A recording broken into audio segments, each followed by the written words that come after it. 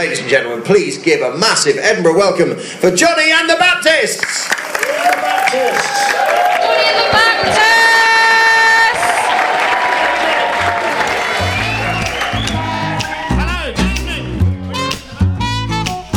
3, 2, 1. There you go, that sounded better. That was definitely in time. Have we lost the ability to clap?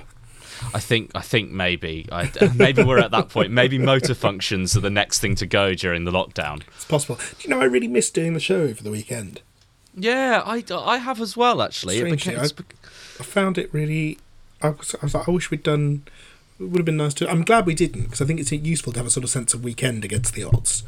But I was like, I would have quite enjoyed doing another... I think I got quite a lot out of it last week. Oh, likewise. I mean... Do you think that's the sense you missed the sense of structure, or do you think you missed physically talking to me about things, or do you think it was just a combination of lots of things? Okay. Combination, yeah. It wasn't one particular thing. I think my day is still essentially the same in terms of routine, really, because of my daughter. Yeah. And so the days off are never like days off, really, because you still get up at 6. And look after a toddler who's bonkers. And she still has a nap at 12. And she still goes to bed at the end of the day at 7. Like, it's the day is still sort of built around one of us looks after her in tandem, in rotation, I mean. But, yeah, maybe it was chatting. Maybe it was clearly defined deliverable goals are incredibly rewarding. This takes an hour, this show, every day. Totally. And every day we do it, in an hour we achieve something. Yeah. And that's quite I was very aware that wasn't the case at the start of the lockdown. No, and that's often a technique that people use, isn't it? This sort of like, you know, if you can just achieve one thing today, it'll make you feel, you know, I remember it's something that when my therapist used to tell me off for a lot, was that I used to create these lists that would be endless, basically. They'd have 500 things to do on them, and then even if I did 12 of them, at the end of the day, I'd be like, oh, great, well, I achieved, 0.06% of what I was meant to do today, and I'd feel like shit. And she was always saying, I think you should maybe put one thing on your list, you know, like... Well, I would say my rule is no more than 9 things on the list. Yeah, because once it becomes 10, you can just fuck off, can't you? And item 1 of the list is make list.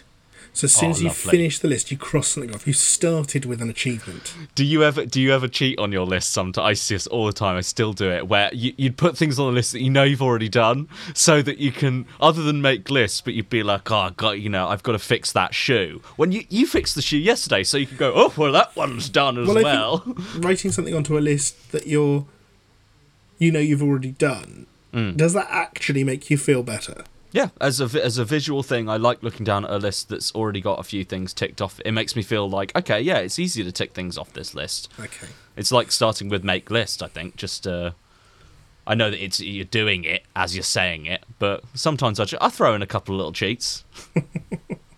Walk dog. Well, we don't have one. Well, I don't need to do that one. Yeah, exactly. How are you feeling, my love? Well, I'm weird today. I'm loopy today. Really?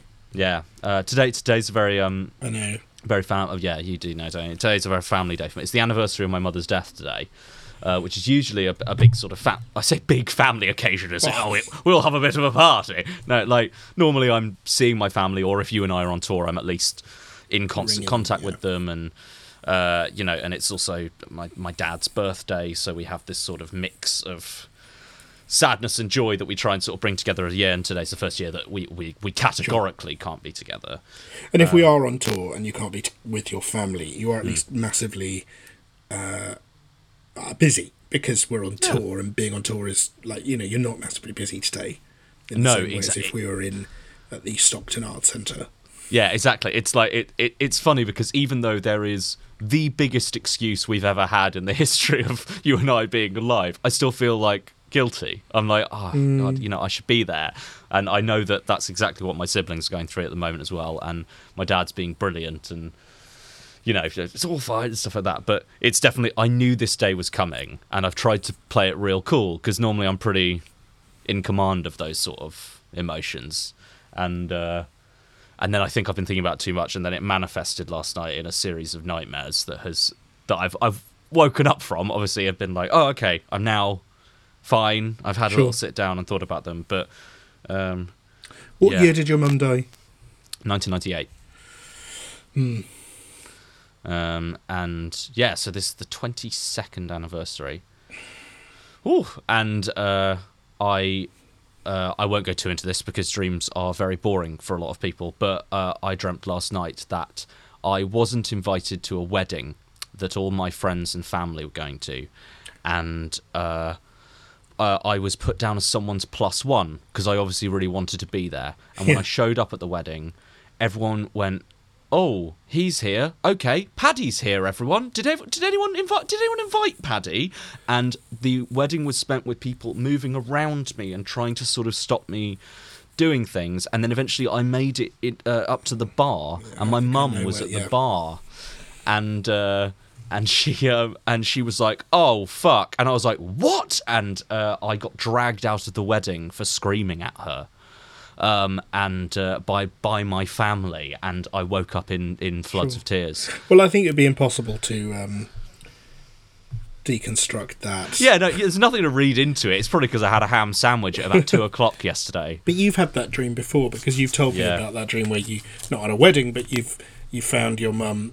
Yeah. I've run into her. And she's like, "Oh, sorry, it was a joke." Or yeah, exactly. It's always, "Oh, we didn't really know what to tell you, so I just sort of, we thought we'd just leave you out of it." Yeah, I went off, and it, sometimes she's still talking to Dad. It's never like a, "Oh, I left your family." It's mad. I have had that dream before, and I feel like I always tell you about it, because it's like, you and I have always been quite stern with people about being like, "Don't tell me about your fucking dreams." Come on. But every now and then we will come to each other and be like, "Yeah, but this one is why I'm like this today, so I'd rather you had the context of it." You know what I mean? Also, I try not to. I mean, I think when I was younger, I had this belief in the rational, the sort of scientifically explainable above all else. It's like, "Oh, I don't want to know about dreams. Don't tell me about the moon." Yeah. And then last time we spoke, you were telling me about the moon. Well, I think I've become a much more emotionally articulate and intelligent person as I've gone into my 30s than I was in my 20s. And I think and part of that is becoming slightly more spiritual in some ways. That's a strange word. I'm not sure what I mean by that, but I am more engaged. I'm certainly more environmentally aware. Not in terms of climate change. I mean, I'm more aware of my environment around me, and I'm more aware of, that. And I think I am less put off. I think it comes down to very simple things. My mum, following a series of traumas in her life, became very passionate about Eastern philosophy and hippie bullshit. Is what I would have said. I don't mean that. That's what I thought at the time. And I was really put off it, because it was sort of, I know that it was in response to her having been in a very abusive relationship and getting out of that, and her trying to survive, and it cut into me and where I was at the time, and the way I was dealing with coming out of dealing with a very abusive family member. And so I've always sort of pushed back. Now I've got older, I sort of understand that it's possible to have two or many views on one thing, and also to be much more generous and loving towards my mother, who was trying to survive and was successful. That's quite a roundabout way of saying that, but sorry, this isn't about me. We were talking about you, because this is a big day for you. No, but this is I am interested in your dreams, is what I'm saying now. Yeah. I take back what I said when I was like, "Don't tell people." I think I take back any feelings I had of not wanting to know about people's inside thoughts or spirituality. Yeah, I think I do too. I think that it's, and that I'm happy with that, because And that doesn't mean that what we're going to do is every morning I'll call you up and, well, you'll never guess what last night's one was. Like, I don't. But it is that. lovely just to show that we've grown into being more open with each other and the people around us, and that's quite an easy connection to make, is seeing how our reactions to things like this and giving people more space and allowing for there to be more techniques to explore each other's emotions. And knowing that they might be totally different from one person to another. I think I used to do that with quite a lot of things, and I'm much better with that now. And you saying spirituality really kind of ticked for me, because even though you immediately couched it by being like, I don't know if that's the right word, I immediately knew what you meant. And I think most people listening to this would know what you meant. It's like, it doesn't necessarily mean the spirit world surrounding you or stuff like that, but it's an awareness of the other. What would your sister say if you told her that dream? Because is she the person you'd probably go to with that piece of information? Yes, I think if you were all in one big house. If we were all in one big house, I think she's the person that it would affect the most, and that includes me. For her knowing that I had a dream like that, I think it would have a larger effect on her than me having it personally. Okay. She's definitely the most in tune with those side of things, and there's definitely been times in her life when she's actively read into that sort of thing, and I have too. And we've had a lot of sort of... If I were to be with my eldest brother in a room and something weirdly coincidental that could be linked to something paranormal or supernatural happened, we'd immediately laugh it off within 2 or 3 seconds. My eldest sister is the one person where I would allow my brain to open for a split second longer. Okay. Because I think she would. And as far as coping mechanisms go, we've all been down that path, and I think maybe her more than others. And I saw wonderful things come as results of that, and also bad things come as results of that, as there have been times in my life when I feel like people take advantage of people's willingness to believe, necessity to believe in something when you've been through grief or trauma. That's where my sister went for a while. Okay. But I probably wouldn't tell her that like straight up, because it would worry her. Yeah, it's a funny one, but I'm gonna, as I say, I'm gonna give her a ring later, and we've got all the family stuff today. Well. How old is he? Oh gosh, he is 67 today. Really? Yeah, isn't that mad? So he was 45. Yeah. When his wife died, I think that's such a. I find that very. I'm 36. That feels like it's in the same bracket. Like it's... Yeah, I think you're right. I think my friends are that age. Yeah. My friends on a survey, you'd both be in the same tick box. Yeah, almost. Yeah. Yeah, why not? Yeah, it's funny, like, as that feels closer and closer to home, and like, oh gosh, like thinking about, like, there's gonna come a point where I've lived longer than my mum did. Yes.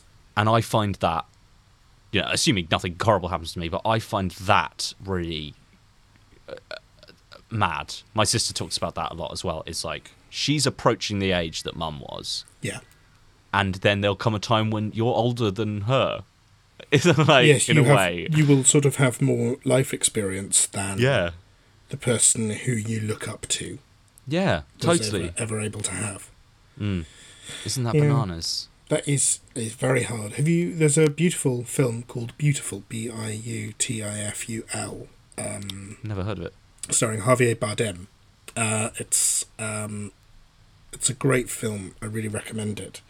And the protagonist discovers he is in the last stages of a terminal illness, and by chance at the same time, the place where his father was buried is a sort of building of sarcophaguses rather than, I think that's the right word, like a sort of crypt. Yeah, it's like but it's in Mexico City, so it's there's very little space, and it's sort of, and it's being demolished, and they have to move the body, and because his father's body, however many 40 years ago when he died, when the main character was a little boy, because he was embalmed, he still looks exactly the same inside the coffin. Whoa, okay. And he opens the coffin and sees his dad looking younger than him. Oh my god. And it's a great film about life and death. I won't tell you about the ending, but it haunts me still to this day. But it is a really amazing film. Okay. I'll look into that. That sounds really cool. Yeah. Before we put this podcast out, I'm going to Google that and make sure it is Mexico City and Javier Bardem, because I've got that sort of memory that it's going to turn out it was, it's set in Alaska and it's Denzel Washington. Yeah. But I'm pretty sure. Okay. What I can tell you is the ending of the film. It's a foreign film. Yeah. It's a beautiful film, and it's incredibly traumatic and incredibly sad. And I watched it alone on Valentine's Day in the Tricycle Cinema in Kilburn. Oh, great cinema. Which is a great cinema, but it's like it was an odd choice for Alone on Valentine's Day 2010. Just before we started hanging out. It was, yeah. I think I didn't realise it was Valentine's Day until sort of a quarter of the way through the film. When you noticed all of the hand jobs going on around you. Sorry.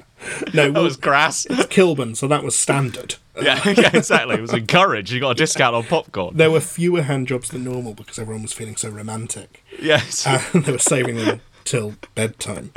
No. So, welcome back to the week. Yeah, welcome back, and you too. And I'm glad you missed it this week, because I was going to say that to you, and I was like, I hope he feels the same way. I know that sounds weird. It's been a really useful thing. Tomorrow, yeah, we're going to do another show. Yeah, are you excited? Oh yeah. I mean, yeah, every day. A few more people have followed us on Patreon. Oh. And a few more people have donated via Coffee. Lovely. It's now, we've upgraded on Coffee. Because now we do tea. No, yeah. So it's ko-fi/Baptists.